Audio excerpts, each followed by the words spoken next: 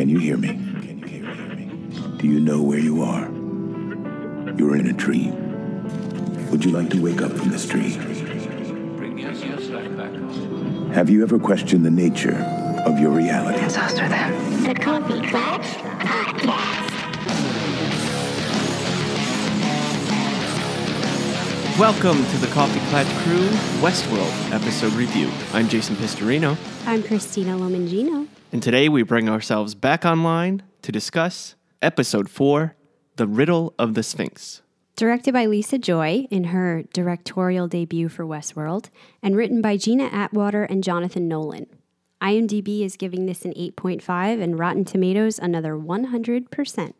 The critics say The Riddle of the Sphinx is the show's strongest episode yet, unspooling its densely packed mystery just enough to tease an endgame before diving deeper into its cerebral depths, marking the ambitious and deft directorial debut from series creator Lisa Joy. And I want to discuss that in a minute, but to get into our overall thoughts, this was 71 minutes. I think it needed that time to breathe. I will say, doing podcast notes, by about the last 10 minutes, it felt like it was stretching a little long. But it was, in my opinion, the perfect culmination of all the previous episodes. It answered so many questions, proved so many theories correct, and I didn't think we were going to get to this point by so early in the season, which is amazing. What's still left to come with the remaining 6 episodes?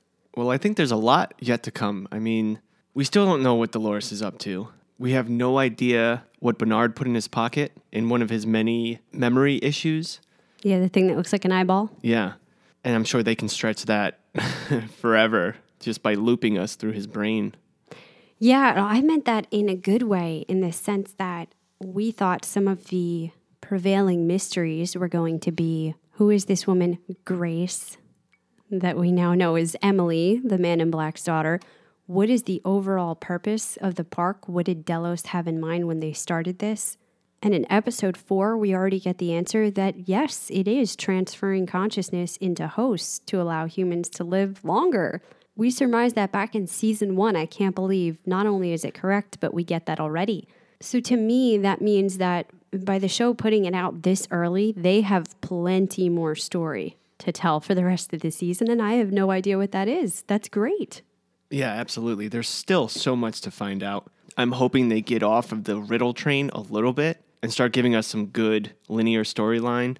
You know, mix it in a little bit. But like we were saying, episode 1 and 2, they really lost us and a lot of viewers. If you looked on Twitter, they were like, what the hell's going on? But I'm glad they're back on that train. And they started to get back last episode, but they're really getting their shit together now. Yeah, they still played with the timelines a little bit. We saw a couple of versions of James Delos that we'll talk about.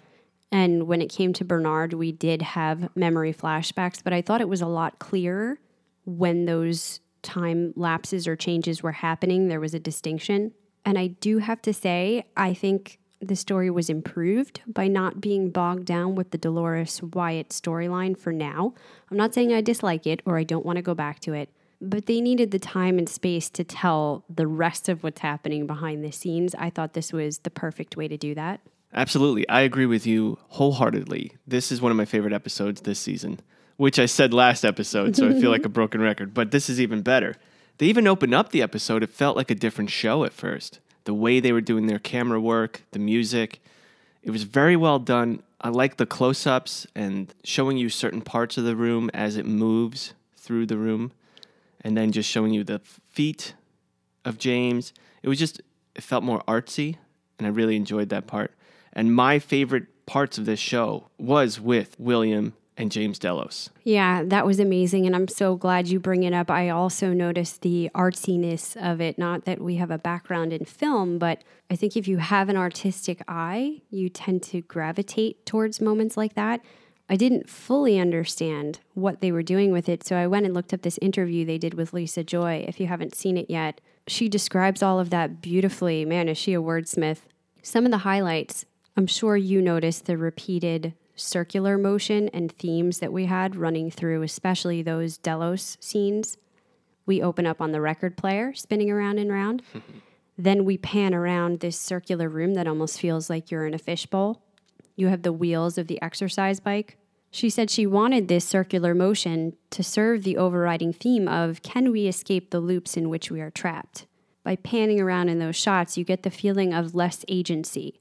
We're just passive riders observing from a vantage point that some other force is constricting. And that extends to the circular shot that Bernard has of his memory of what happened in the lab at the end of the episode. It also pans around at the horror in the same motion. Then you have the mirrors. That was played several times where James looked at himself in the mirror. Later, he has the shards of glass that he's cutting himself with. She said he was supposed to be experiencing tension within himself and questioning the nature of his reality. That goes further to the metaphor of the position of one man mirroring another. So did you notice we had a couple of those moments as well?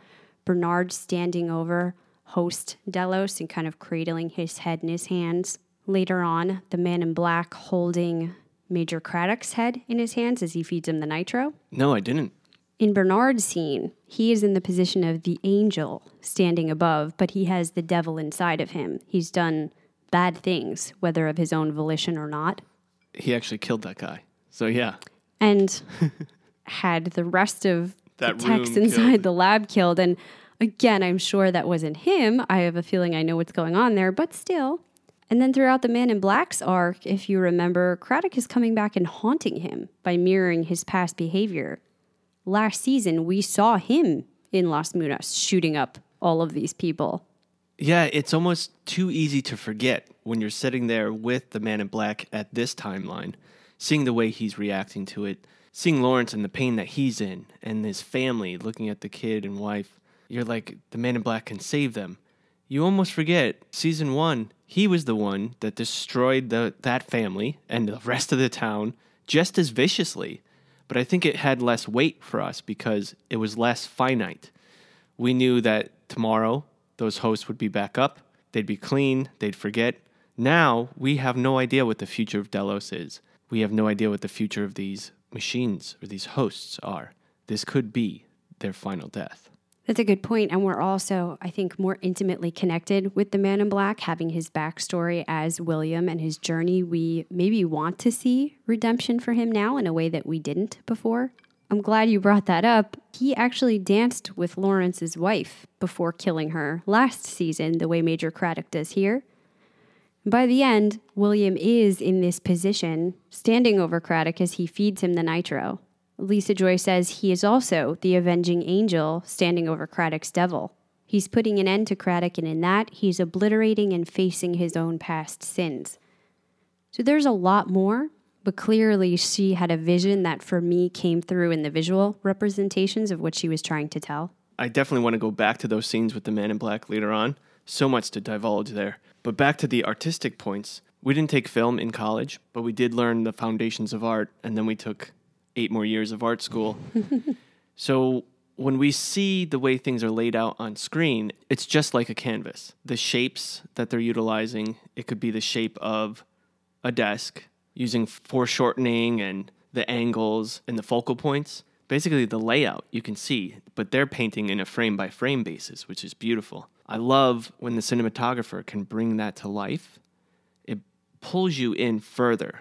Especially with these big flat screen TVs we have now, it's so much easier to pull you in.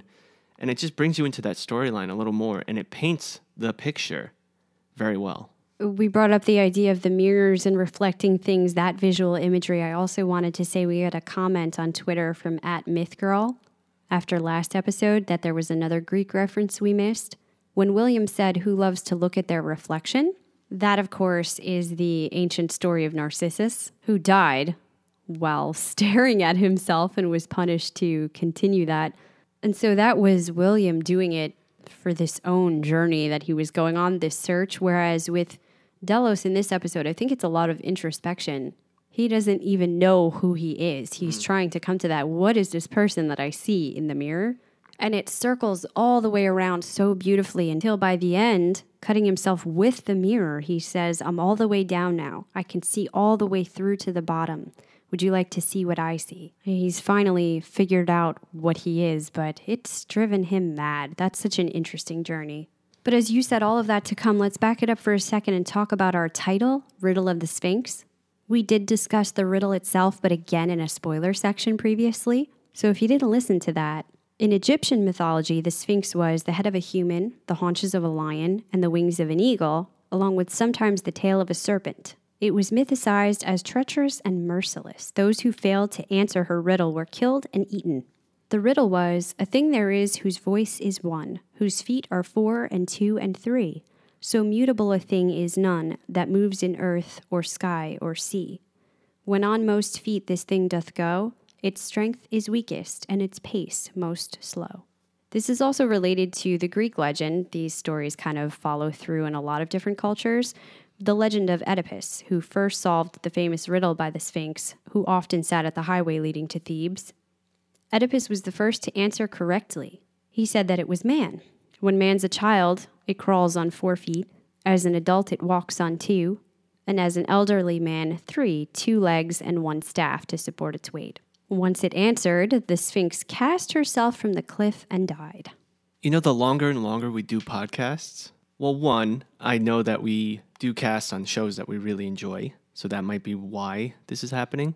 But I'm finding it more and more often that a lot of the main storylines have this background, or at least a whisper, of Greek mythology. We just finished Magicians. That was so much Greek mythology, which was so fun for us. Mr. Robot, they're all similar to that. Well, that makes a lot of sense because these are the themes that run through back to our basis from the beginning of time as humans with storytelling. The classic tropes, the archetypal figures. If you listen to Jung, he believed this was because we all share a collective unconscious, this history of our past that every human is able to access. You're saying we're all hooked up to a mesh network? Yeah. That is correct. And so we bring up these themes to describe our past and to remember where we've been. Well, also back then, they used stories to give lessons. So these characters were full of faults and strengths, and they used it, you know, the Oedipus complex or Narcissus, which is narcissistic. Mm-hmm. And we don't really get that anymore, really, unless it's like a book like Everyone Poops. But it's not the same, you know? So that might be one of the reasons why those carry more weight, because there's more behind it besides just a really fun story. Well, and so the other interpretation of this I had never heard before. Thankfully, one of our Clatchers, Russ, wrote in to share there is still another answer to the riddle, an answer best revealed by a consideration of the Pythagorean values of numbers. And he took this from The Secret Teachings of All Ages by Manly P. Hall.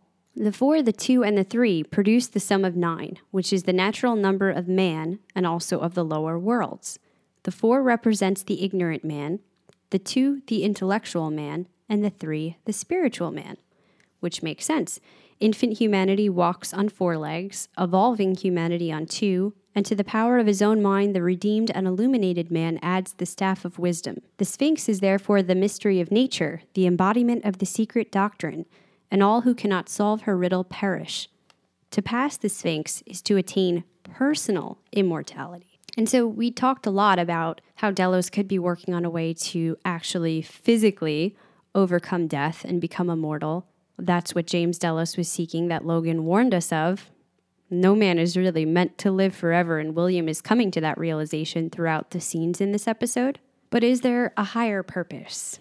This knowledge, this personal immortality that we're seeking to gain, and perhaps one of our characters is already on that journey, or several. We wondered if the hosts would have to come to a point where they need to answer this riddle to prove that they have become man, that they have become conscious in order to move on. The door might be a literal and metaphoric door, and we'll continue to analyze that as we go along. For music this episode, we got 2 big notes. Play with Fire by the Rolling Stones, which played during the first scene with James, and Do the Strand from Roxy Music, which played during his second when he's dancing around the room. I just have to reiterate, and I know I've said it a lot, but Peter Mullen. Say it again. Peter Mullen is amazing. He's my hero. I have to say, I didn't know him until now, and I must agree, he was amazing in this episode. I have in my notes, holy shit, he's killing this scene. It's so easy when you're playing a robot that's malfunctioning to look silly or fake or just bad. He looked amazing, and I watched that scene a bunch of times, and it made me sad. The look on his face, the way he's moving, it felt real. This guy is my hero. And you said What movie did you know him from? Session 9. I've been talking him up ever since I saw that. That came out a long time ago. If you haven't seen it yet, do yourself a favor. I think it is the best psychological horror movie I have ever seen. He plays the main character. And I sort of wondered if we would get a bit of that performance. Man, how do I say this without giving spoilers for this movie? Throughout the majority of the movie, he comes across and is a very gentle, soft-spoken man. Kind of wise, a good leader of his team. But later on, you see a much different side. That's enough.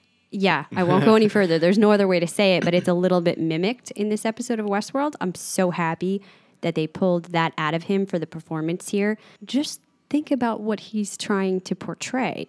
He's the copy of a man that actually existed in real life, but he still has all of those memories, those feelings. He's responding to that every time he talks to William.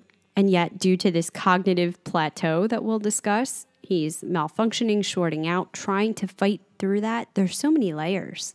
How do we not see more of this actor in movies and TV shows? It's crazy. I agree. Just thinking about that scene with Ed Harris and Peter Mullen across from each other on a couch. I was like, I could watch them talk for hours. The dynamic duo. Insane. But we did have one Clatcher write to us after you were talking about him. I think it was season 1, and said that movie was bullshit and sucked. Oh, I thought you were talking about a different write-in. No. I didn't realize that. So everyone, Session 9, I hate horror movies. It probably sucks. She loves horror movies. Just be aware. I didn't read it, but I can understand the complaint of it was definitely low budget. It might have even been an independent film. I'm not sure. So you're going to get all of the things that come along with that. But the premise of the story and the acting, certainly by him, but other people within the team as well, amazing. Gigantic twists. I love it. It's worth seeing, I think. The other write-in we got was from Phil, who said he had to let us know that he lives about a mile from where most of Session 9 was filmed. In the movie, the building is portrayed as an old abandoned mental hospital. He said it's not anymore. I guess it used to be. Most of the building was demolished and turned into condos, but the main building is still standing and it's really creepy.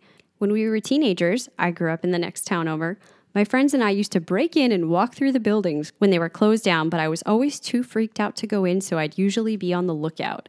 There are some crazy horror stories about that place. It was definitely haunted. Oh my goodness. Now, if he grew up at this time frame, that'd probably be on YouTube when he was with his friends.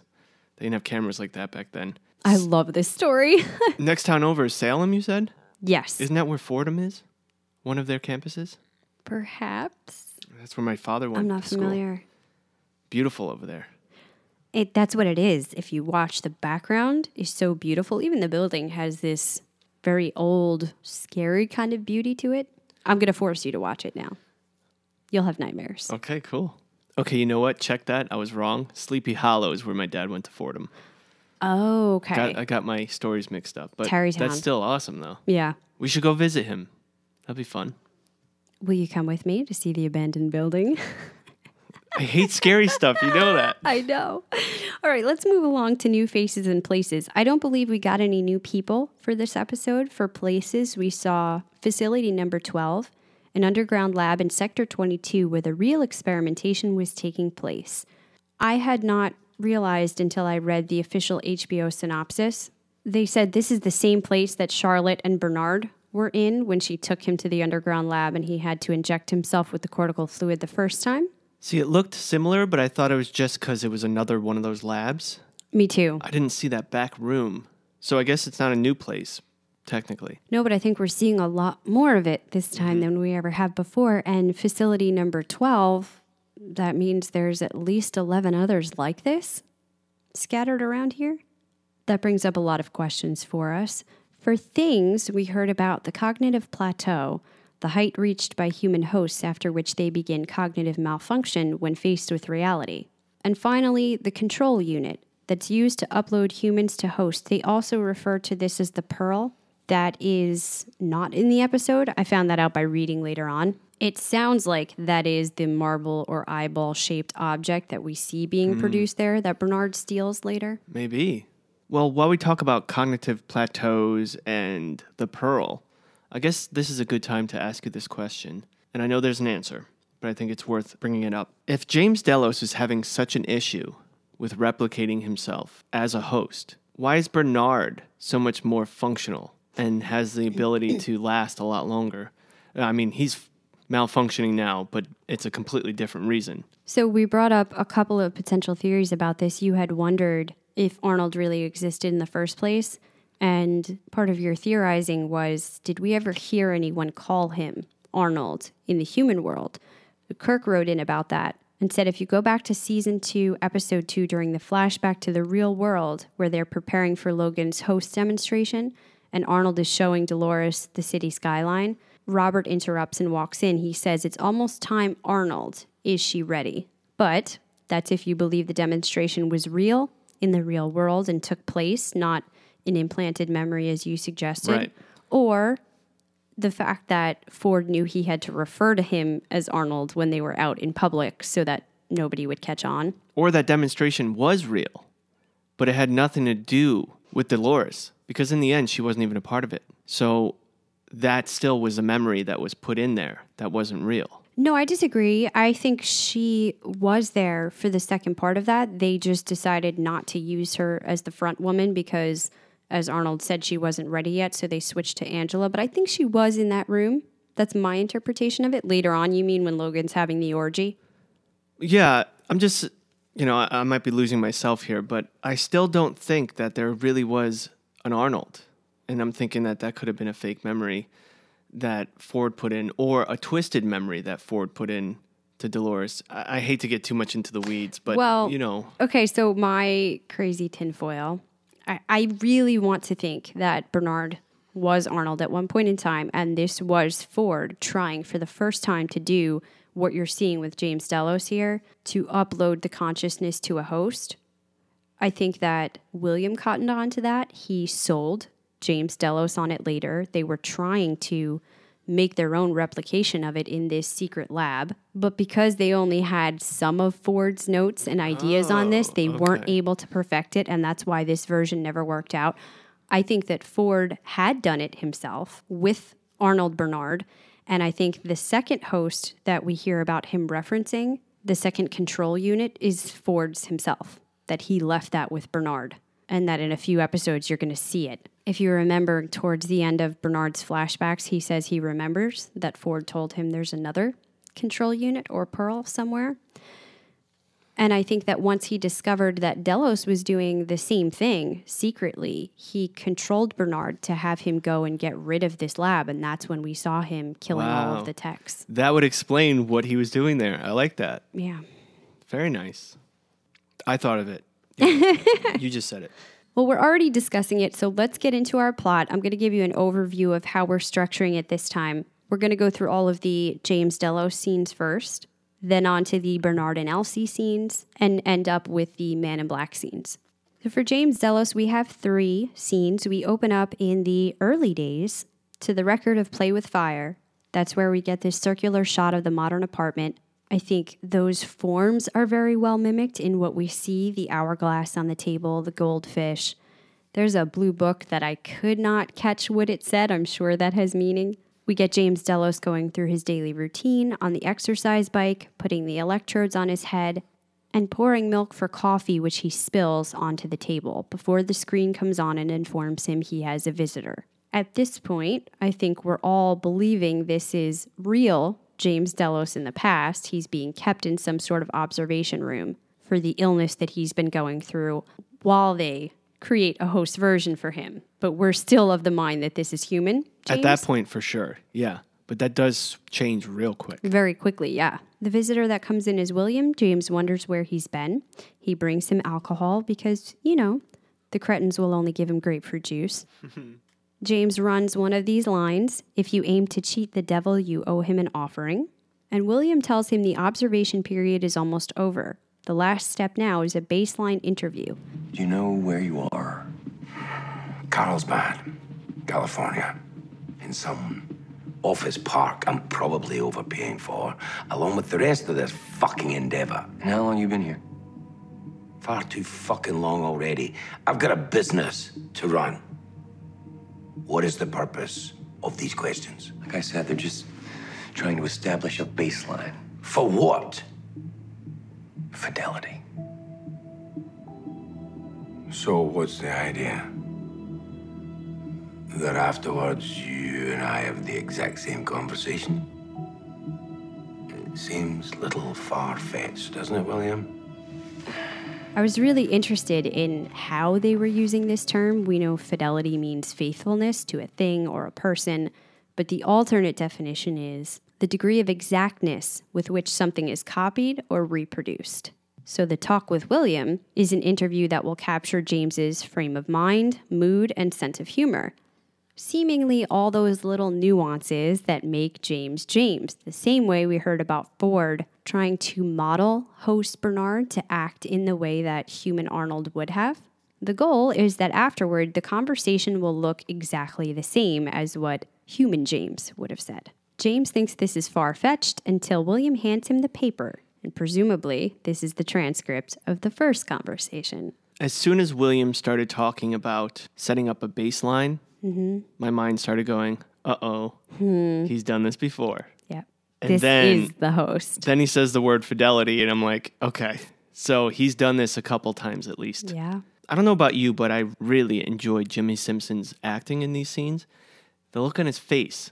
And that's something you have to watch for, again, if you didn't pick it up, but you probably did, because it degrades. But it's almost painful for him to see this happening to James. It's Sure, sad. by the end, how many hundreds of times have they had this same exact conversation? Oh, for sure. But I really enjoyed the way he looked at him, sad, like we got to start all over. You know, it's like you're watching someone, I think at this point he at least believes he loves him in a way. I'm really glad you talk about that. We've come to see William as such a, pardon me for being blunt, but piece of shit when he was younger. What he turned into back then. Jaded, I'd say. Jaded? As he gets older, you mean? Or I think at this point in the story, from the flashbacks we saw last time, when he's turning into this darker version of himself, the things he says to Dolores, presumably how he's gotten over on Logan, James's own son, how he treats his wife. We'll Yeah. find out more about that later. You wonder if he completely lost his humanity, his ability to feel for other people in that way. But based on his interactions with James, I don't think this was all business. I do think he looks at him as a sort of father figure, and he has an affection for him.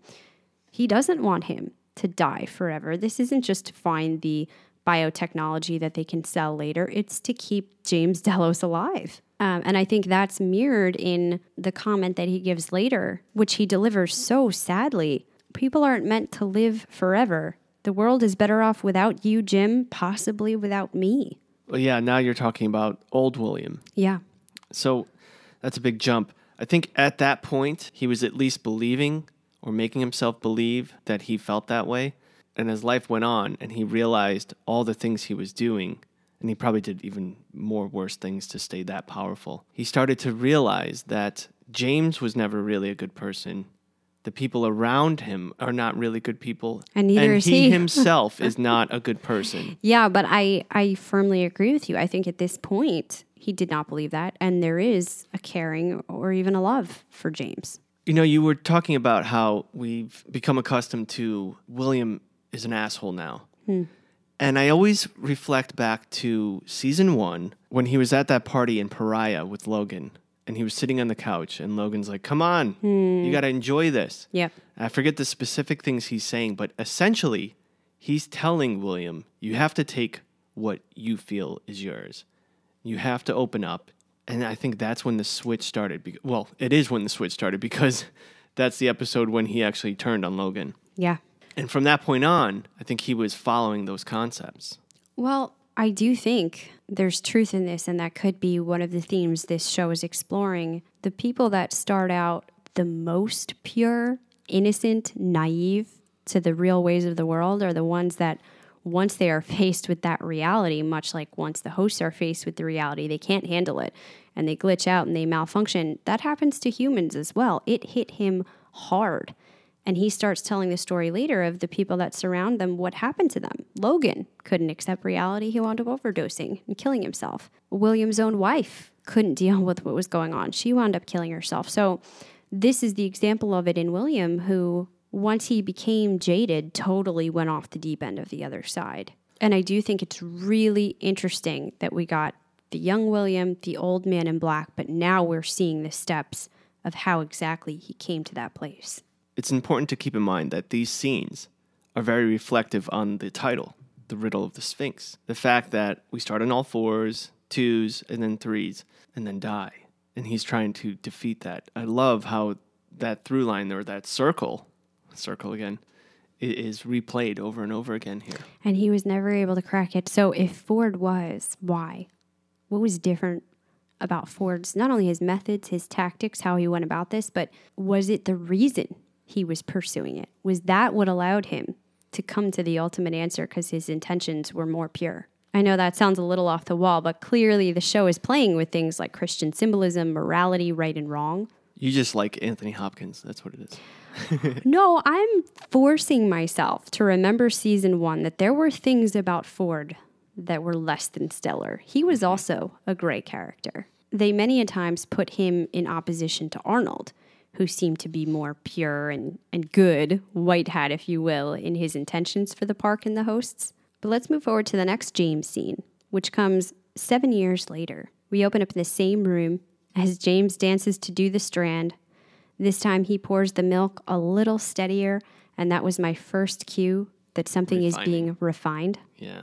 When William visits, we see he's older, and James now learns all the truth that happened in the meantime. He did not recover from his illness.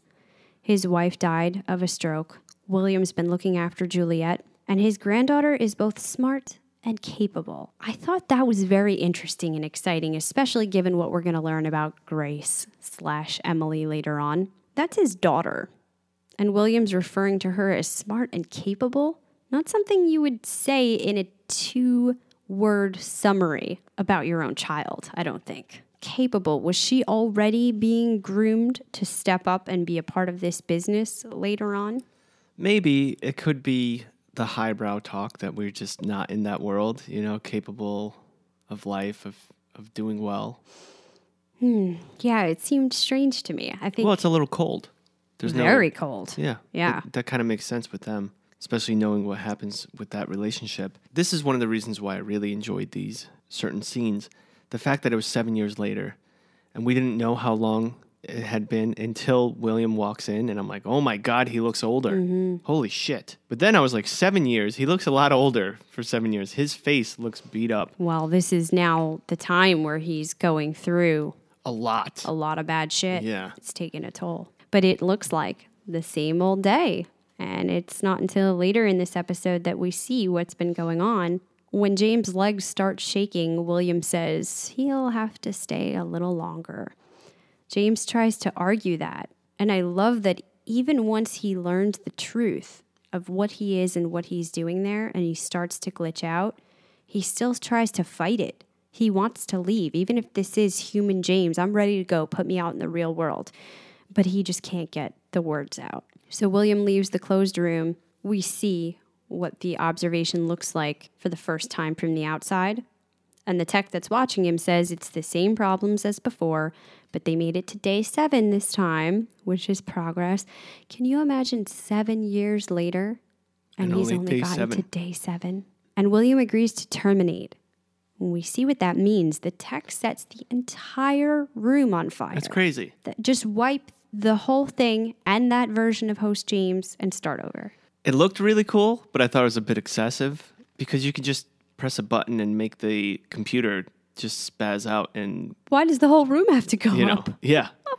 Now they have to redo the whole room. I have no idea. But again, we saw that William still had those moments of sadness throughout that conversation that he had with James. But we saw that there was some parts of that conversation where you saw he was kind of annoyed or like frustrated, hearing the same thing over and over again. Here he says this, but still saddened, and especially when he starts bringing up the family. Absolutely. And finally, in the third scene, it's another day, and James pours the milk without spilling. A new employee tells him he has a visitor, and when William enters this time, it's the much older Ed Harris version, the man in black. James doesn't recognize him at first, but they start to go through their same conversation eventually, when James starts to glitch this time. You're feeling it more, aren't you? The engineers call it a cognitive plateau. Your mind is stable for a few hours, a few days, and then starts to fall apart. every time. First we thought it was your mind rejecting the new body. Like an organ. It's not a perfect match, but it's more like your mind rejects reality. Rejects itself. So it's not the biosynthetic pairing of putting this control unit or pearl into the host body. That's taking just fine. In fact, I think we hear later it's 30-something days he's been able to last before he glitches this time. It's not until William comes in. 35 days.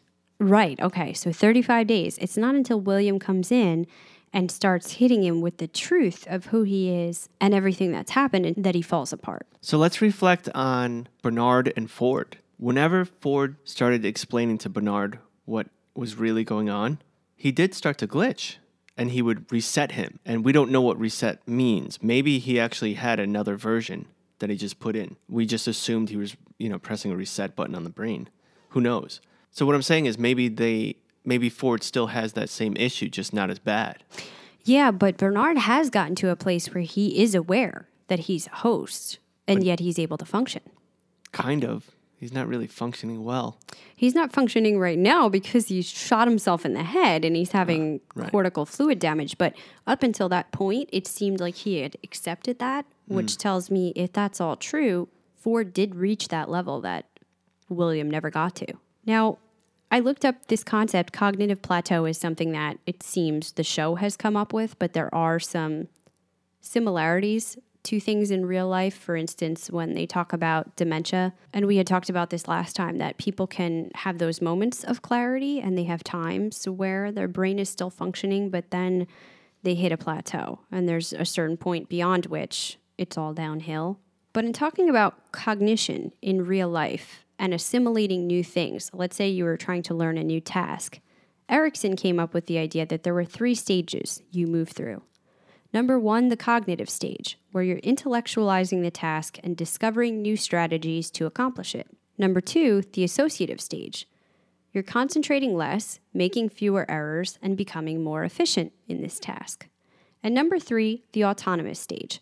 You've gotten as good as you can, and you're basically running on autopilot. From that point on, that was the most you could assimilate of this new thing you were trying to learn. Then you would hit a wall, and the only place you could go from there was down. Think about when you're studying for a test and trying to absorb new information. You're doing really great, you're getting all of it, but eventually, if you push yourself too far, your brain just can't take in anything more.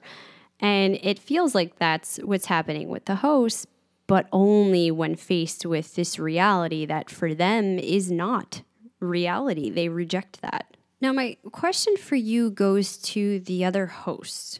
People like Dolores and Maeve, who have learned about the reality of the world and what they are. They had their own problems about glitching and being able to come back to center, but they did, eventually. Is that because they are pure hosts who don't have this backstory to contend with, that they were able to move past it and transcend that plateau? Or it's the new storyline that Ford put into them, so they're just following it still. Is there a possibility that those hosts are more real humans? Well, that would be really good TV if at the end of this season or maybe next season, they show us that they all are past humans as they go, as the camera fades away from them. That would be pretty cool. Instead of an observation room, they have this park with which they can refine that. Yeah. You wouldn't think if they came from real humans, those people would allow that, knowing what's happening to these hosts day to day in the park while they're refined. Although I guess they think those memories will be wiped later. You start out with a new control unit. It's just a process. That would be amazing. But they're still all alive, and they're just refining it at that point. And there's Ford. As the camera fades away, they show a bigger control room, and there's Ford looking down on this whole world. Yeah, no, I don't think it would be all of them.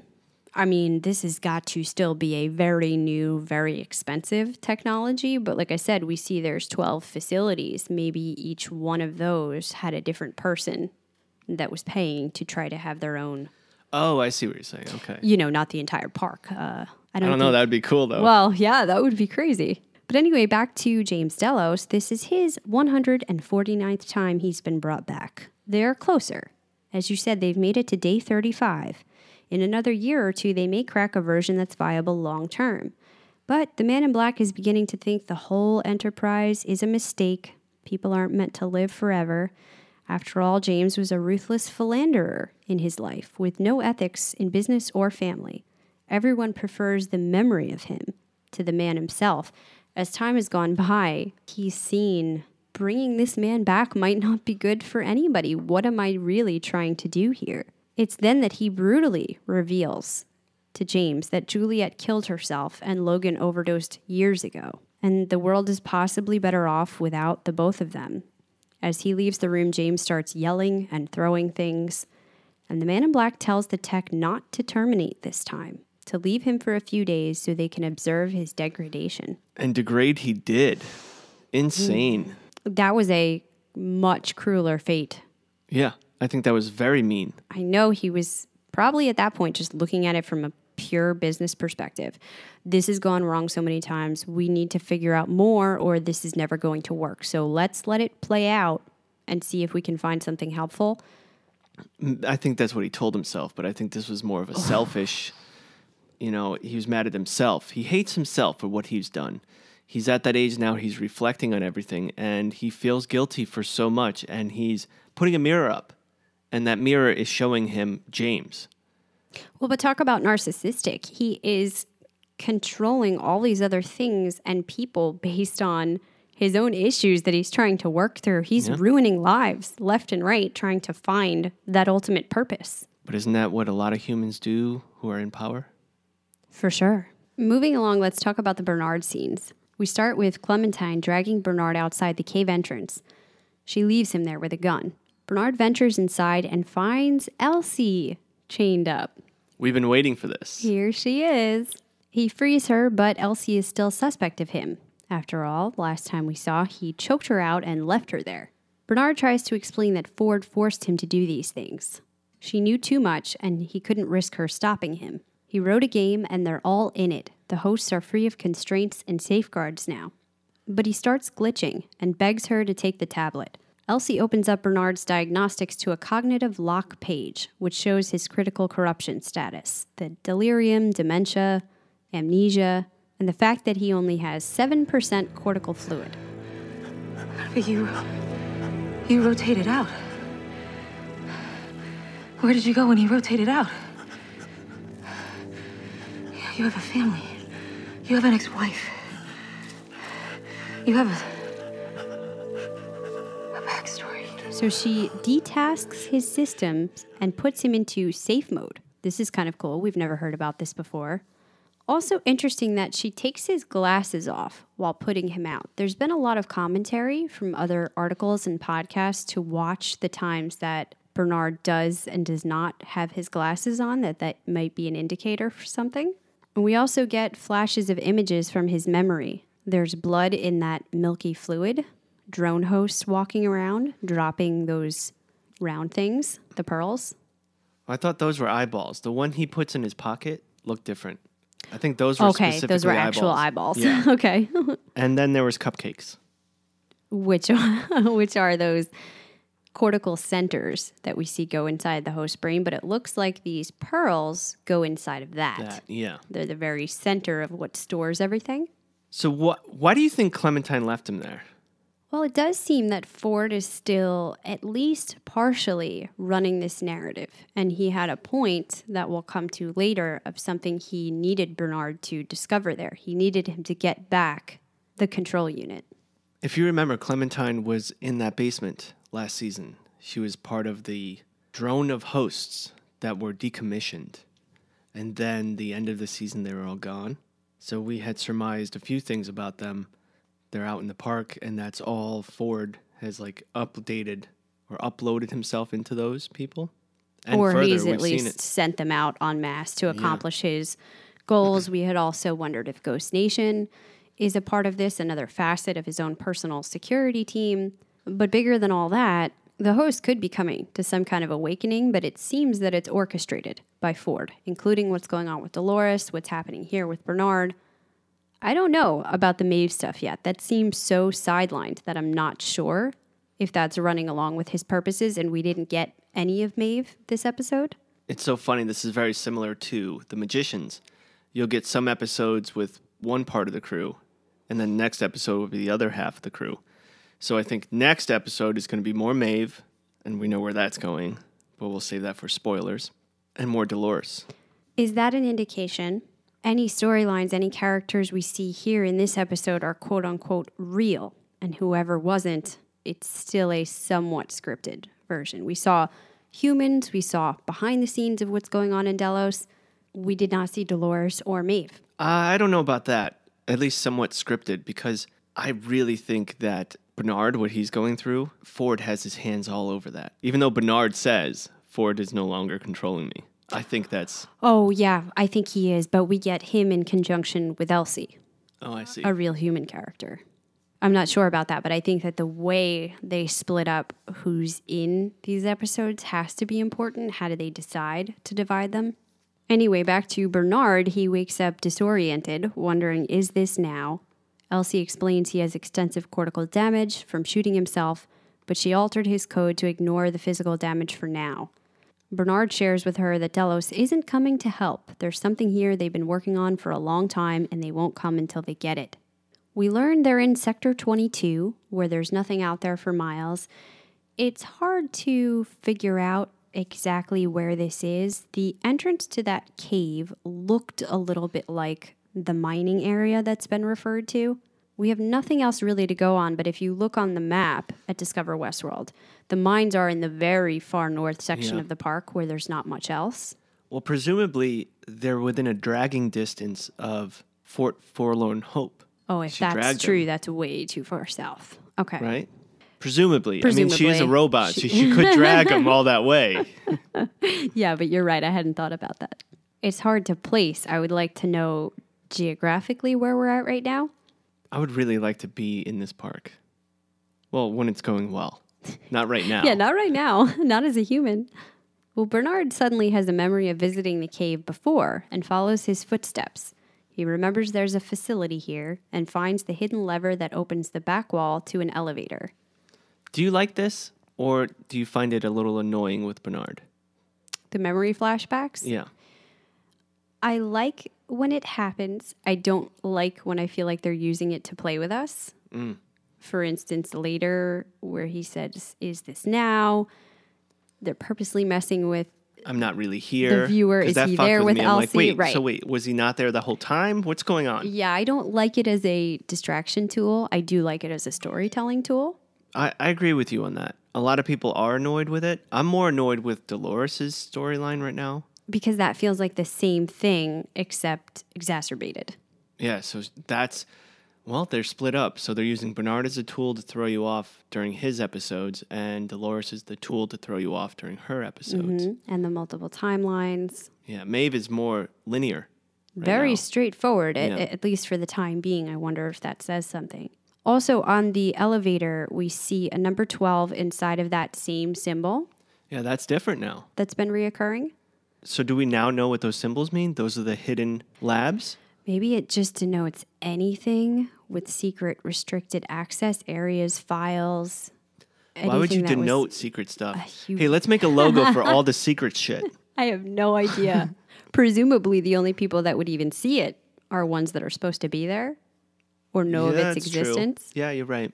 Yeah, that's still a little bit tricky, but we do see this takes them to that underground lab where they find the wreckage of dead bodies and carnage. Elsie immediately shoots a drone host that comes toward them, and Bernard thinks they've been watching the guests. This is part of how they've been recording. Don't trust anything Bernard said. Not yet. It's not that I'm trusting him. I do think the information is coming straight from Ford. Whatever he learns, those are Ford's secrets. It's just as you said last episode, he's an unreliable narrator. He doesn't know timelines or how things fit together. He just has pieces of clues. Elsie gives Bernard the injection of cortical fluid. She too doesn't trust him, but knows she might need his help. And Bernard thinks Ford sent him here before, but he keeps getting lost in his memories. This is the part where Elsie sees in his code, his memories aren't addressed.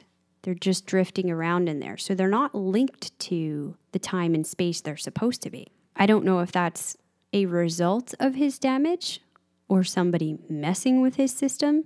Or they're not addressed in the same way that she's used to reading him, because That could be. there's got to be a way for Ford to access them. You know, it's kind of like a failsafe. No one would be able to technically figure it out by looking at his code. Yeah, there's a lot going on here that is outside of what Elsie is used to seeing. Yeah, and I bring this just from real life, so I might be wrong, but when I'm designing a website, I have the way that I format the directory of files, folders, images, HTML, CSS, jQuery, and on and on and on. And then within that, in those files with CSS, I have the way I set up code, which I learned universal way, so that if other coders, if you're working for a big company, if they need to now work on the file, they can jump right in. But I've gotten files and websites from people that I don't know who designed it 4 years ago, and looking at it, I know websites. I know how to build a website. Looking at it, I'm like, I don't know what to do with this. I cannot do anything. So would you say it's different dialects of the same language where sometimes they could be different enough, but you can still figure out what's going on, but other times it's almost like you're speaking two completely different languages and you can't discern that at all. Exactly. Even though it's the same language. But in this case, it might actually be different A different code. language. Yeah, well, Elsie does talk about that. She wonders what they're doing with the control unit printer. She sees that something's hidden on the processor, an entirely different OS than what they used. So now get down to the very basics. Even the operating system It's different. is yeah. different. There's different language, different code. This could be the ultimate way that Ford is hiding everything, besides physically hiding it down there. Even if you Also- got on it, you wouldn't know how to read it and operate it. Yeah. But also, parallel to that, it could be because he's based off a real human, which is going against what my theory is. But if you're doing it off of a real human, it's got to be different, right? He learned a better way to do it. And maybe that was the issue that William was having, is because he was trying to use the same OS to replicate a human. Yeah, well, some of this is inside of Bernard, but some of it is also what Elsie's finding down here in the secret lab, which okay. we thought was the domain of William and Delos, where they were trying to figure out this experiment. But this is when she pulls up that screen that says Delos Research Group and the passenger key, and she's finding that huge encrypted file that they were trying to smuggle out of there about Peter Abernathy. So again, some of that information could have been Ford's, and they don't know how to read it. This is incredibly complex. If you even just look at the screenshot, it is that floating circle shape. So I wonder if that's an image of the pearl itself Oh, and how you read that. I like that. But it's impossible to make out anything really on that screen other than, you know, the main tabs on the side that say things like network, display, system. Port, directive. Yeah, within the circle shape itself. Well, we have VFO and net, core, comms. That's computer. Yeah, but on the circle shape itself, there's some words around it, but it looks like plotting. To me, it looks like a fabricated version of brain scans and electrical activity, that it's more organic. I agree. So there's a lot there that we still need to learn. I mean, Bernard says it references a database larger than anything he knows about in the park. And he also gets memories of being here recently. I don't know what that means, but in the near past, they were initiating a new build. Something else was being created here with the same hardware that's used on Host, but something else entirely. He says the code is not really code at all. Well, that's James, right? No, I think it was the second control unit that they were trying to build a body to put that control unit into. Now, there's so many guesses as to that, but I definitely think it was Ford. Oh, okay. Why else would he have Bernard completely in charge of that and searching for it even after his death, now bringing him back to this location, having him steal that pearl? Well, I still think that this part is still part of the game for the Man in Black. I think the Man in Black is that important. He basically took over the place. So do you think it's a pearl for him? No. I don't think he wants to live forever. He's come to that conclusion. No, I'm not saying it's a pearl for him. I'm saying whatever's going on here is still interlaced with that game. Oh, yeah. Well, definitely they're intertwined somehow. We don't know how that works yet. I don't think it, you know what? I don't think it's a pearl for Ford. Well, that's a past. So maybe it was in the past. Yeah. I think before Ford had Dolores kill him, he had all his ducks in a row. Well, that's what I mean. Yeah, I Okay. think that this was, this is why he felt so confident in having Dolores kill him, because he had this plan, but it seems like maybe something went wrong with that. I don't believe that. No. No? I still think You Ford just is think in... he's hiding out somewhere Oh, in his new build. no, I think he's in the net right now. So why hasn't he put himself back into a, Because right now he's within the whole park. which is better? Yeah, that's better. Okay. To me, that'd be scary. You got one host out there, theoretically, Bernard, who knows about this and can upload you back to a body when you're ready. What if something happens to him? You Yeah. know, then do you just stay stuck there in the network forever? No, I think we're simplifying it too much. I don't think we know enough yet. Okay. Well, back to the scene, Elsie hears a bang at the door to the holding chamber. Although Bernard warns her, Elsie insists on going in. Hello? There was no one at the door. How did they hear a bang at the door? I guess it was inside of that. James in the chamber. Was just making that much noise? He was pretty nuts. I mean, you know? Elsie gets through by overriding the security system. She opens that inside chamber. Okay, real quick, I keep cutting you off, but so at this point, Bernard isn't there? He is. Right before she went into the door, when she was trying to figure out how to get in, he thought he was talking to her, but realized he was just standing there. His mind had gone back into a memory. Okay. Right, but that's the scene that was intentionally misleading. Because then by the time she's gotten back through the door, he's back in the present moment with her. Got it. And it looks like a horror scene. Inside of that fabricated apartment, the record is skipping, the lights are out, everything is destroyed. We see the tech that was watching James Delos dead in the corner. Why is he in there? Why would he walk in there? That's a good question. And because this is the tech that we last saw when older Man in Black came for this final time and said, I let him go. Don't terminate. This couldn't have been that long ago. He didn't give a finite date when to terminate, and I think they have to wait for him to say terminate. Right, but what I mean is that it's that same tech that's dead in that Oh, I room. see. He's not even really. It could be right before he went back into the park where we now saw him in It season must 1. be, right? Yeah. I mean, Okay. that kind of gives us a good frame of mind for You're where right. we're at. Because here I am thinking to myself, well, this is a host version. He could have been in there for years going crazy. That's horrible. But no, that's probably not the case. However long it's been, in that amount of time, leaving him to his own devices, James has gone completely off the reservation. He's bloody. He's cutting himself with those shards. He tries to attack them, but Bernard throws him down. At which point James says, they said there were 2 fathers, one above, one below. They lied. There was only ever the devil. And when you look up from the bottom, it was just his reflection laughing back down at you. It's dark. That's horribly dark. Does that mean there is no God, whatever that means in this world? There is no valley beyond. This is an evil enterprise destined to failure. I think it's just a reflection of where James's mind is at. Okay. Before he was even a host, he was dying. He was seeing the worst in life, emotionally. Didn't trust anybody. Even when there was a party for him, he was like, this isn't a retirement party. And then I think as he started to degrade, those demons started to come back. I mean, even when he was doing well, he said when he was toasting, he was talking about giving the devil what he's owed. I think it's just the mindset that he's in. I wouldn't take anything that James, malfunctioning host, is saying as a revelation of what's going on. The reason that I extrapolate that is because now we're seeing a lot of darkness in these hosts. In Bernard, in Dolores, when they're allowed to come to their own awakening, the results are not great. But we do get that comment from Lisa Joy.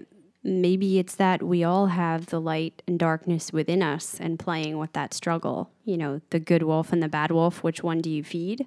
And then it would become a question of, do these hosts have the ability to develop a morality, or is that not in them based off of their programming, their systems? Could that be a fatal flaw, that they don't have enough humanity in them to recognize that? When Elsie sees this, she locks James back in and terminates, puts him out of his misery.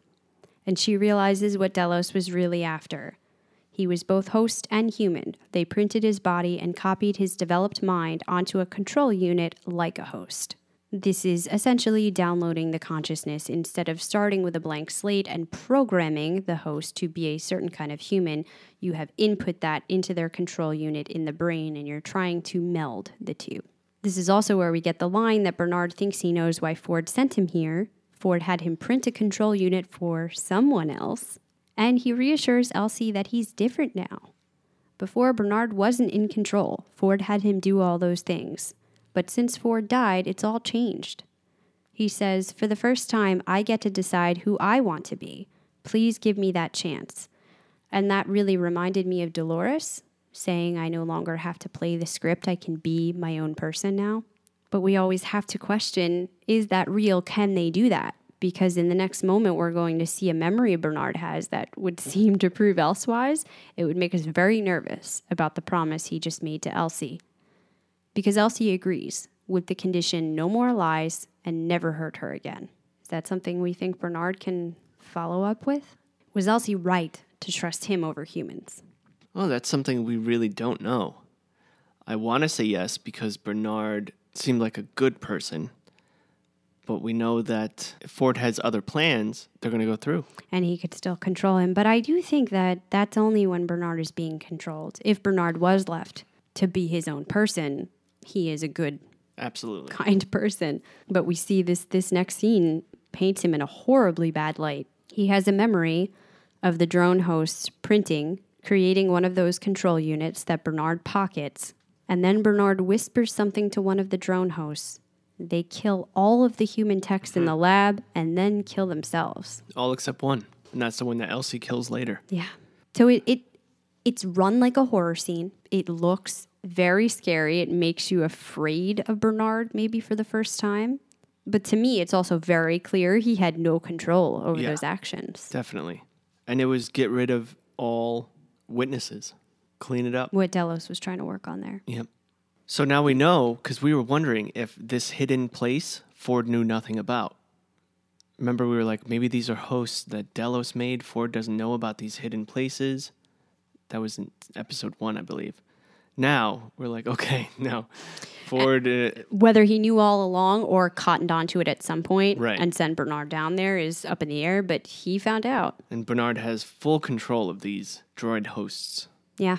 Whispered another violent delight code phrase. Well, Jason, we are about to head into our last couple of scenes with the Man in Black, but before we do that, I'd like to take this opportunity to congratulate our most recent Patreon raffle winners. If you've been listening, you'll know that we've been running raffles over on Patreon since January, when we received an endowment from one of our Clatchers. Every month, the Patreon members have an opportunity to win. There's a raffle for new members that join that month, as well as one for all the existing members. And if you win, you get a free item of CKC merchandise, any item from our store. If you're interested in checking out those items, you can go to coffeeclatchcrew.com/gear. In addition to all of the items we've had up there, we also have a couple of new ones. A This Rounds on Me shirt and a crop top for the ladies, as well as the Clatch Nation dad hats. I don't like that name, but you have the Young Buck firm-rimmed hats. These are more of the bendable ones. There's a lot of fun stuff happening at Patreon in general. Go head over to coffeeclatchcrew.com and check out the Patreon page to get a look at what you're missing out on if you're not a Patreon member. But we want to give a big congratulations to our new winners, Melanie and Derek, and the existing member pool. Congratulations to Anastasia. Now, Anastasia has reached out. She has picked her gear, and we're going to order that for you, and it'll be shipped to your house really soon. But we're still waiting on Melanie and Derek. Reach out to us, let us know what you want, and we'll send it to you. We just found out that raffle is definitely going to continue on for a while, so you still have opportunities to win. If you haven't joined yet, go over to coffeeclatchcrew.com, click on Patreon, and check it out. Back to the episode. Grace, Emily, I don't even know what to call her now. I guess we'll call her Emily until we get Gremily. further notice. She's taken to the camp where Stubbs is being held. He notices the Ghost Nation keeps the humans close, but they don't kill them. When he reassures her of the Delos protocol evacuation, she says she isn't looking to get out. That night, one of the Ghost Nation tells Emily in Lakota that they are being led to the first of us. He will decide. I don't know if that means the oldest host within the Ghost Nation group, Sounds like it. The first of them. the one who maybe is coming to his own awakening, sort of like Dolores, and has that information that makes them seem almost godly. He knows English. That's we know that true. much. That's true. And we saw him way back in the past during that flashback when they were giving Logan the lowdown on what Westworld could be if he joined them. Well, once at the camp, Emily frees herself of her bonds and runs away. Stubbs is held at knife point, and the leader tells him in English, "You live only as long as the last person who remembers you." And then they all disappear. Very magical. All the Ghost Nation hosts. How did that happen? I don't know. I'm not even trying to figure that out. Okay, we're going to put that out to you guys because I have no thoughts about that. But we were right. They don't hurt humans. Correct. But we thought maybe they sent them to a location to be saved, but I guess not. But let's go back to what you said, what he whispers to him. You live only as long as the last person who remembers you. What does that mean to you? Well, it's confusing to me, especially if this is some kind of personal army of Fords. It would seem to go against the idea of uploading consciousness and living forever. This is more of a human idea. Death is a natural part of life, and the only way you really achieve immortality and to live on is to make an impression while you're here and stay with people that remember you. So essentially that could be the meaning of life? Yeah, and perhaps that really is Ford's aim. You know, maybe he doesn't have his own construct being built somewhere. Maybe he is in the system, and maybe this final narrative is just his big message of what he feels about what they're doing here in the AI in the park, and he's going to make sure that that message gets through to not only the Delos board, but everybody, loud and clear. Well, if you bring this back to James and you put that same sentence, thinking about him, the few people that were in his inner circle are gone. There's no one left to remember him, essentially. I mean, he had an empire, so people will remember, like, this was his company. But to me, it's more about what's real in life, what really matters. It's the people you surround yourself with, the love that you have for others and others have for you. Well, doesn't that essentially translate into your legacy after you're gone? The stories, the narratives that people tell about you afterwards. That's the only brief look that we get at Ghost Nation. Then we move over to the Men in Black's journey. Him and Lawrence come upon an outpost where host workers are nailing bodies into the tracks. What's interesting, the Man in Black remarks that the tracks are supposed to head north, not west. And he says that leads him to the conclusion it seems like Ford's game has multiple contenders. Somebody else is playing this game with him. What does that mean? I don't know. Does that mean his daughter, or is there even someone else out there that he's not aware of? He thinks, either way, they should detour through Las Mudas. Lawrence's family is there, and it looks like Ford is arranging a reunion.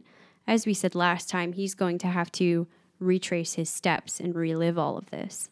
Yeah, retrace your steps, relive. That has a lot more meaning at the end of this episode. Mm-hmm.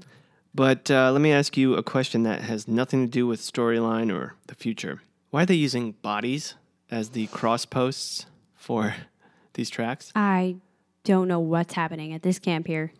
Bodies decompose, so that will make those tracks unreliable. I don't think they care about that. It's just merciless violence. I mean, look at what's happening in Las Mudas. We'll talk about that in a second.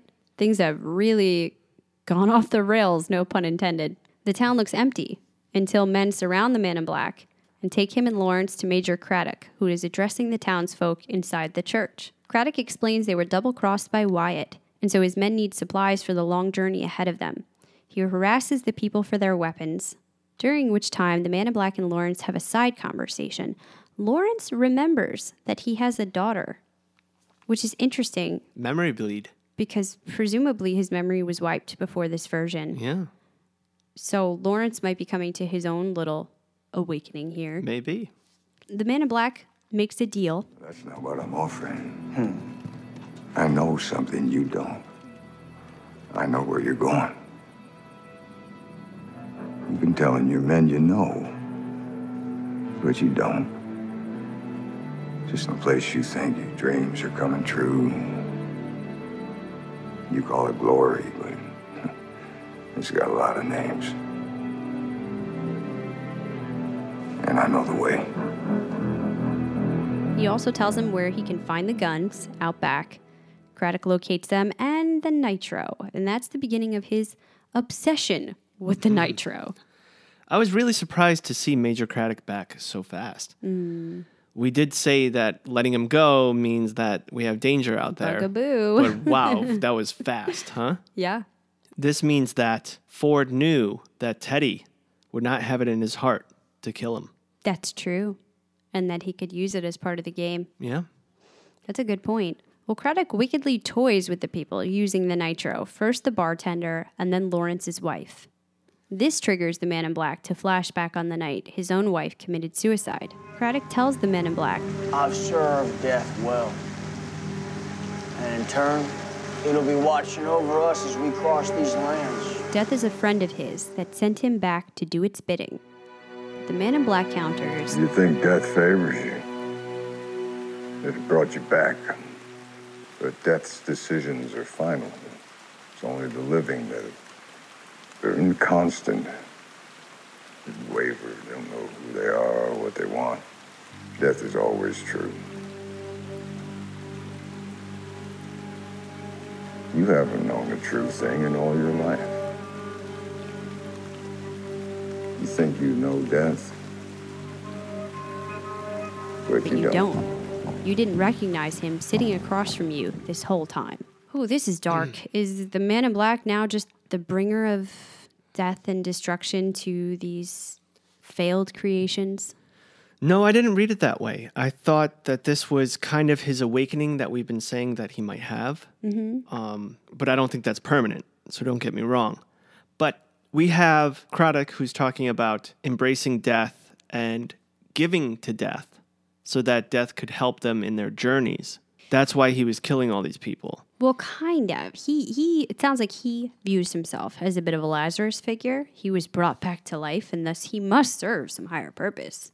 You know, he's going to sacrifice, and he's going to keep going on doing the good work. So when we go to the Man in Black, we think about what he's going through, talk about death and beating death and it not being the final result. He starts to really think about his wife killing herself and that being the end. That's it. There's no coming back. And I think what they wanted us to feel is a redemption with the Man in Black. Maybe he has some hope. Maybe the William that we know in the beginning of season 1 is in there. Okay, so he's finally come to terms with death is a natural part of things. It has to occur sometimes. He was wrong about immortality. Logan was right. And he's got to go back now and fix all of his mistakes. He's got to finish this journey, maybe do things right this time, save Lawrence's wife, and get to the weapon that he created and get rid of it. Well, at that moment, we were led to believe that. I'm not sure if I think he's really there. It was very nice. He gave the gun to Lawrence to let him take Kill out the Craddock. man who was about to mess with him and his family. But it's when Ford speaks to him that I realize maybe it's not so. Well, the next day, the Man in Black prepares to leave. Lawrence and his cousins will ride with him. The daughter, who we've seen before, another speaker of Ford, delivers a message. I know who you are, William. One good deed doesn't change that. William says, you wanted me to play your game. I'm going to play it to the bone. And she says, then you still don't understand the real game here. If you're looking forward, you're looking in the wrong direction. But to me, that was just confirmation. By replaying these steps and finding out more about the past and how to do it better, he can achieve redemption. Yes, but I don't think he's there yet. I think at this point, Oh, it's a long journey. of course, but I think in his mind, he's not making up for the past. He's playing Ford's game. Okay, Ford, I know what you want me to do here. Let me just do it. Well, not consciously, but he needs a minute to get there. Yes, absolutely. I'm just saying he's not there yet, but I believe this is the beginning of that.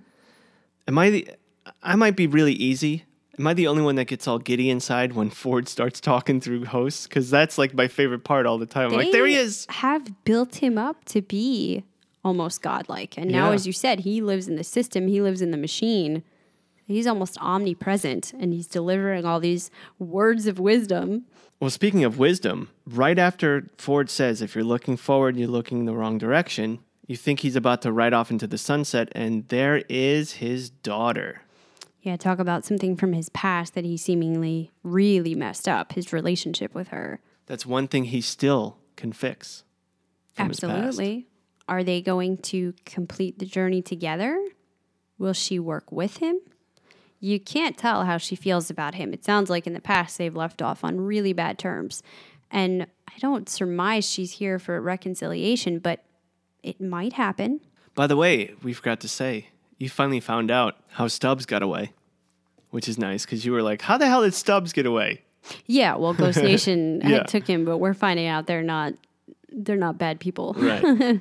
This is something that we don't know yet, but I'm very excited because I feel like Emily, out of everyone, really has a head on her shoulders. And I might be way off here, but I feel like if anyone's going to find out the truth, it's her. Well, you've got her and you've also got Elsie, who has been after the truth since season 1, asking questions she shouldn't have, digging things up, and she is now better able, perhaps, to figure out what's going on in Bernard's head and get to the bottom of that mystery. So yeah, I think that moves us with all these pieces on the board closer to the answers we're seeking. But I'm really interested in Emily's storyline. I think we'll get some flashbacks with her. We're going to get those pieces filled in. And I think that's very intriguing to this storyline because I think it'll also open up with William and what's going on with him when he was younger. Well, that wraps it up for the synopsis. Let's move into our Reverie rating. Jason, on a scale of 1 to 10, what do you give episode 4, keeping in mind that you were at an 8.9 last time? So I've been in the 8s. I haven't gone to the 9s yet this season. Even last episode being one of my favorites, I was, 8.9? Yeah, you were 8.9. I was an 8.8. I'm going with 9.3 this episode. I was really enthralled with the James scenes. It was something very memorable. It hit me home, I think. One reason probably is because I recently lost my father, and the finality of life is very raw in me. So going through these loops and seeing William getting older and remembering my dad a couple years ago, he was on the phone with me. I was talking about the things I was doing with life. He laughed to himself and he mentioned Cats in the Cradle.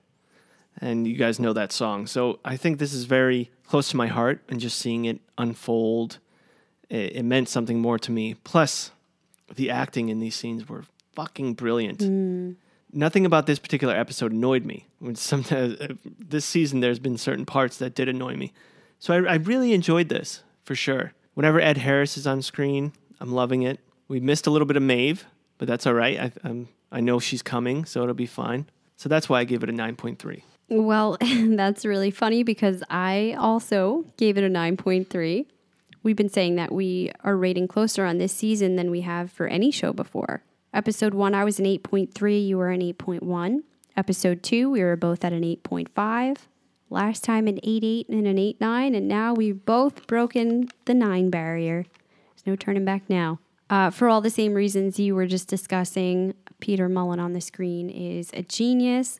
The artistic vision and direction of Lisa Joy this time. I'm kind of hopeful that she will direct more in the future. And I really love the answers. As much as I enjoy puzzles and theorizing and questions, that's part of what makes the podcast great. I need those answers from time to time. So we got that here. I thought it was an amazing episode. And especially knowing where we're headed next time. So now we move on to our most valuable being. And on Twitter, we ask after every episode that our Clatchers chime in on this poll and give us their most valuable being for this episode. And we had so many Clatchers contribute this time. We want to thank you guys so much.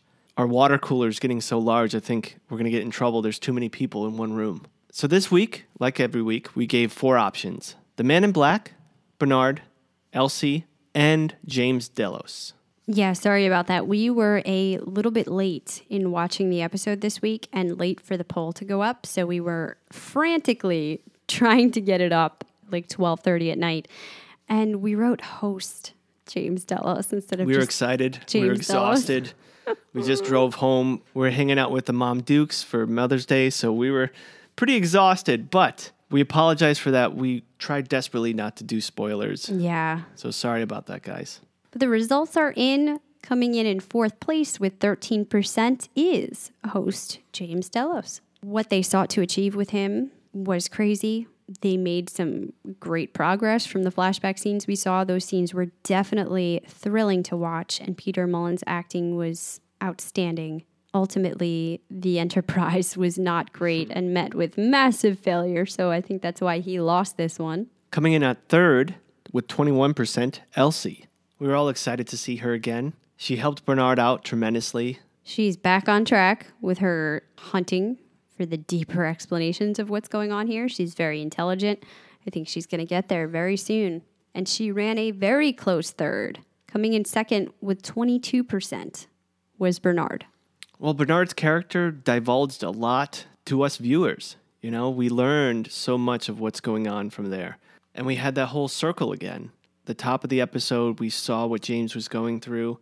During the episode, we started to figure out everything that was going on. And then it capped off with Bernard walking into that same room. And there he was, left in his broken state. And first place with 44% is Ed Harris and the Man in Black. I think more than ever, you are seeing the fleshed out story of William, how he got to this place and what this game is going to mean for him. He potentially had a small victory this time on his road to redemption, even if he hasn't realized it.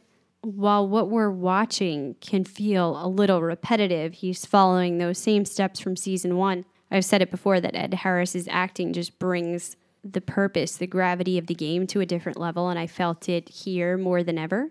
But let's see what our Clashers had to say about it. Kirk coming in with his beautiful humor, as always. Best cameo, QWERTY as Mr. Delos, Goldfish. That's so funny. I was thinking the same thing during the episode. He also wrote, I'm giving it to Bernard this week. Anyone who can operate on that many different time planes has my vote every time. But is he feeble or is he cunning? Yeah, that's based on that last scene. I do think not cunning. He's being controlled. I also don't think feeble either, though. I'm hoping that we will see Bernard truly take back control of his own mind at some point throughout the season. Yeah, Melly says he's just all over the place. Poor Bernard. She also says, I'm giving it to the Man in Black because he's doing an amazing job navigating through Ford's story. The whole episode could have been shorter and just about him, young and old. To have all these timelines, both on the Bernard story and the Man in Black, took me a bit out of it. Yeah, I can understand that was a little difficult, but I do like, because we're learning about both his journey and the ultimate purpose underneath it, they have Bernard kind of thrown in there for the technology, the other layer of the explanation. Brian wrote, ultimately, I went with the Man in Black. So much background progress and character development in one episode. I have to agree with you. I think you're talking about the Man in Black and William as a whole. Mm-hmm. And I do have to agree with you. We got to see a lot of what was going on with him. And finally, John said, I looked, and there before me was a pale horse. Its rider's name was Death, and Hades was following close behind him. How could it not be the Man in Black? And well, that takes me to my MVB for this week. I, too, have to give it to the Man in Black. Well, you know what? I had struggles with this. Many struggles. And I'm going to go a different direction than I normally do. I normally go with my favorite character who did amazing, but also progressed in the plot or did something awesome. I have to go James Delos. Just because those scenes were so captivating? Those scenes, exactly. Yeah. They were my favorite parts. And Peter Mullen is my new favorite person in the world. Ever. I'm so glad you feel that way too now. You can come on board that train. Normally, I'm right on target with all the Clatchers, but I'm going with the last place one. I can absolutely see why you say that, though. I felt that inclination as well.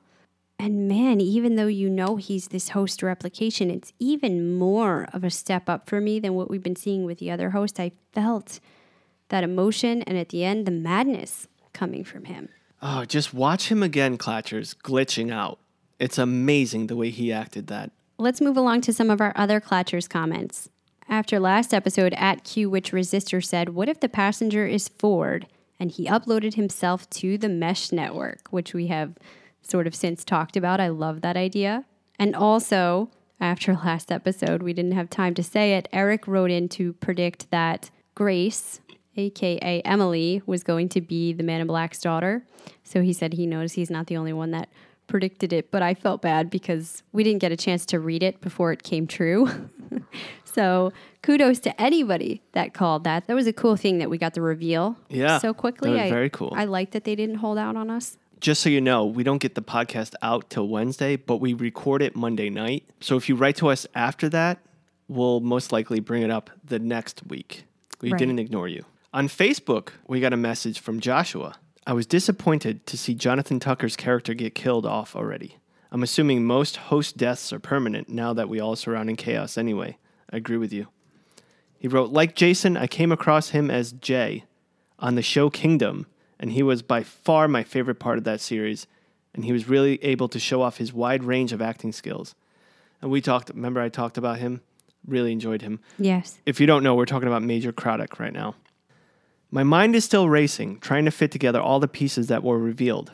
Maybe it was already obvious, but the first time I got the sense that the Man in Black is on a mission of redemption, I got the impression that he does feel guilty about his influence on Juliet's suicide. This kind of presented him with the reality of how meaningless his obsession was in the grand scheme of things. I'm thinking that's why he wanted things this way, to really mean something for the first time. Now he's trying to set things right on his own weird way, by getting involved with the stakes raised so high. You know what, Joshua? I don't know if he's there yet consciously. I think subconsciously he's there, which we kind of talked about briefly a moment ago. Yep. I think that will inevitably be his story. But right now, he's just playing the game. But it's starting to unfold. We're starting to see it, especially this episode, that he's going to realize what he needs to do to at least find some kind of place in his mind where he can live with himself. Eric also wrote in with some questions. Now that we know Delos has been experimenting with human-to-host conscious transfer, do you think there are other humans who have had their consciousness successfully transferred into hosts already? Maybe into people that do not know their hosts. If I'm correctly understanding what happened with James, it would appear that with each successive attempt to transfer his consciousness, he lasted longer and longer. 7 days, 35 days, etc. It seemed he only began to fail when he was informed he was in fact a host. But what if he was never told? And that's a really good idea. We talked about, could there be other people already within the park? Dolores, Maeve, where that is the case. Even Bernard. Bernard's a bit of a special exception, but perhaps this is the experiment, but they're not telling them that that's who they really are, to see if they can progress to that point without reality kind of hitting them in the face. He says Bernard, for example, didn't know he was a host for quite some time. He ran into trouble once he found out. For that and many other reasons, he has been buggered up ever since. I'm not sure he has Arnold's consciousness in him, but perhaps elements of Arnold, as has been discussed. Also, what was touched on by you guys, given that Delos has been taking DNA samples of guests, have they already produced a host that appears to be a park guest that can be sent out into the real world as some kind of sleeper agent? A host that might not even know they're a host. In fact, probably doesn't. Imagine the corporate espionage possibilities. Don't co-opt a high-ranking executive officer, but instead create a secretary who's always in the boardroom. You're perfect. Fly on the wall. So, yeah, I love that, where we said they could also be sending them out into the real world in order to create power, influence. But how would that work if you pick somebody that's extremely well-known and you don't have their personality crafted, or they can't come to terms with reality? As soon as they get out there, it would kind of fall apart. But if it's somebody maybe that's less well-known, like he's saying, that could just kind of be a fly on the wall, your eyes for information rather than actual big-hitting power players, that could be a possibility. Or as we talked about, maybe Ford does have this more refined in his own way than Delos has gotten to. Via Twitter, Chris wrote to us, at CKC Podcast, last episode of Season 1, Ford's final speech. An old friend once told me something that gave me great comfort. He said that Mozart and Chopin never died. They simply became music. It was a foreshadow. Ford will become his creation, a host. Yeah, just like the Ghost Nation talked about this time. Yeah, a host, or he's already his music. He's in the whole network. He's anything the legacy that's there. Mm-hmm. Well, also coming back to that Christian or religious symbology, Russ wrote in to give us the lines from Peter 3:10, the day of the Lord. But the day of the Lord will come as a thief in the night, in which the heavens will pass away with a great noise, and the elements will melt with fervent heat. Both the earth and the works that are in it will be burned up. And he talks about they, those who seek the light of knowledge at the sacred fires of the mystic shrine, as they work out their own salvation through the fire of tribulation, really have an affinity for fire. They even love singing about burning it all down, which made him think about the Man in Black's words last time, that he was going to get to the bottom of his mistake and just burn it all down. I thought that was particularly relevant given all of the fire imagery that we had this episode, from when they terminate the hosts that aren't working out in this transfer of consciousness. They light the entire room on fire, to the nitro that's being swallowed and exploded, and the fire references that James Delos host himself is making. We had the Wheel of Fire last episode with Peter Abernathy. That's definitely got to be a foreshadowing for something that's coming later on. So that's it for our comments. Thank you guys so much for writing. If you want to be a part of this conversation, you can follow us on Twitter at CKC Podcast. You can write to us there, or email contact@coffeeclatchcrew.com, or Facebook, Instagram, all that fun stuff. Also, I want to give a thank you to Julie S. for the post that she put up on Patreon, and anybody that left reviews for us this past week, including Eric, who left us a review on iTunes Canada for The Magicians and is going to do that on Westworld. So I always thank you guys for sending those in, since we are not able to view the Canada review ones. And in America, Henny J and Kevin Oski, and our new Patreon members. Thank you so much for becoming a Patreon member. Don't forget to check out all the content that's there for you, and you will be part of the drawing next month. And if you're not a Patreon member, but you really dig what we're doing, another way to contribute is to do your regular shopping on Amazon, but instead of going right to Amazon.com, go to coffeeclatchcrew.com, click on the Amazon button. It takes you directly to Amazon. You do your shopping, and it forces the big conglomerate company to give the little guys, that's us, a little bit of money at no cost to you. So that could be another way of you helping us out. That's going to do it for episode 4, The Riddle of the Sphinx, except for our spoiler section. So if you're afraid of that, we'll see you next time when we review episode 5. For everyone still here, we're going to talk about episode 5, Akani no Mai. And thank you to @QWitchResister, who wrote in on Twitter to tell us that does not mean welcome to Shogun World.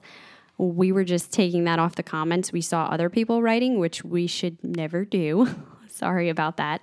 But they gave us some good information saying, depending on the kanji, it can mean Akani's dance or Akani's ocean. Akani is a girl's name, and no denotes possession. So, in fact, when I looked back on that information we got at the beginning of the season for new characters, I realized one of the new character names is going to be Akani. She's listed as a geisha, potentially the one that we see in the preview for next episode. Didn't I say it could be the name of a female character?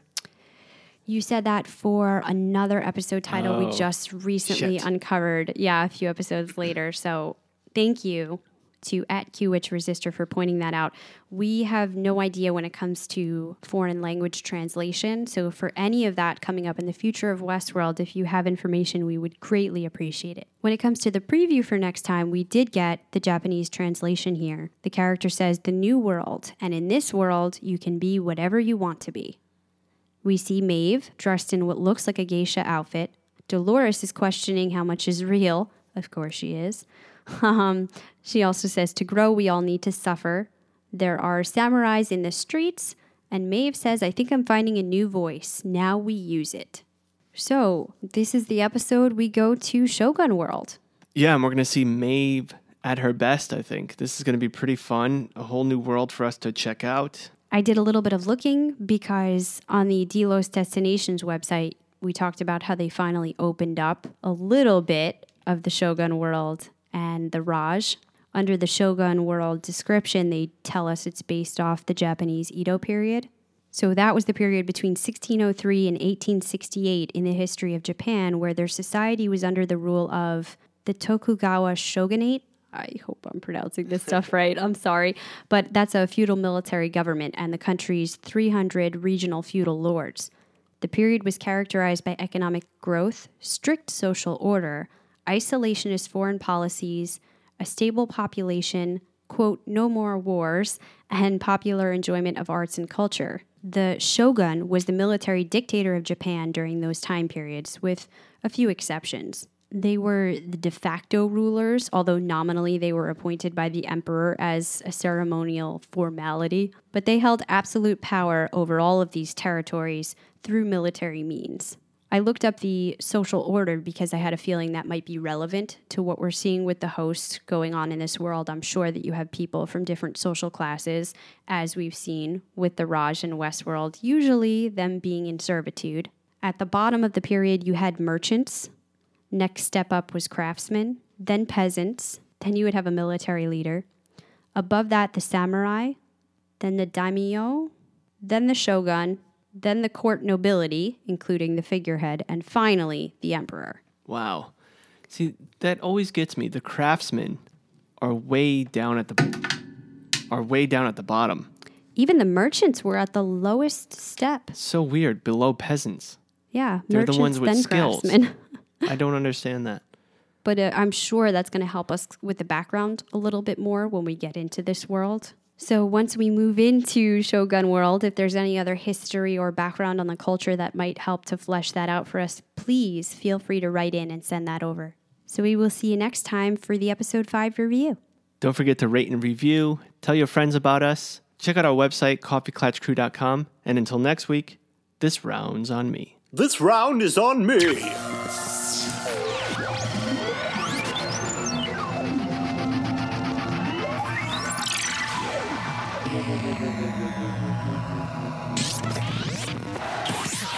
Please hang up and try again.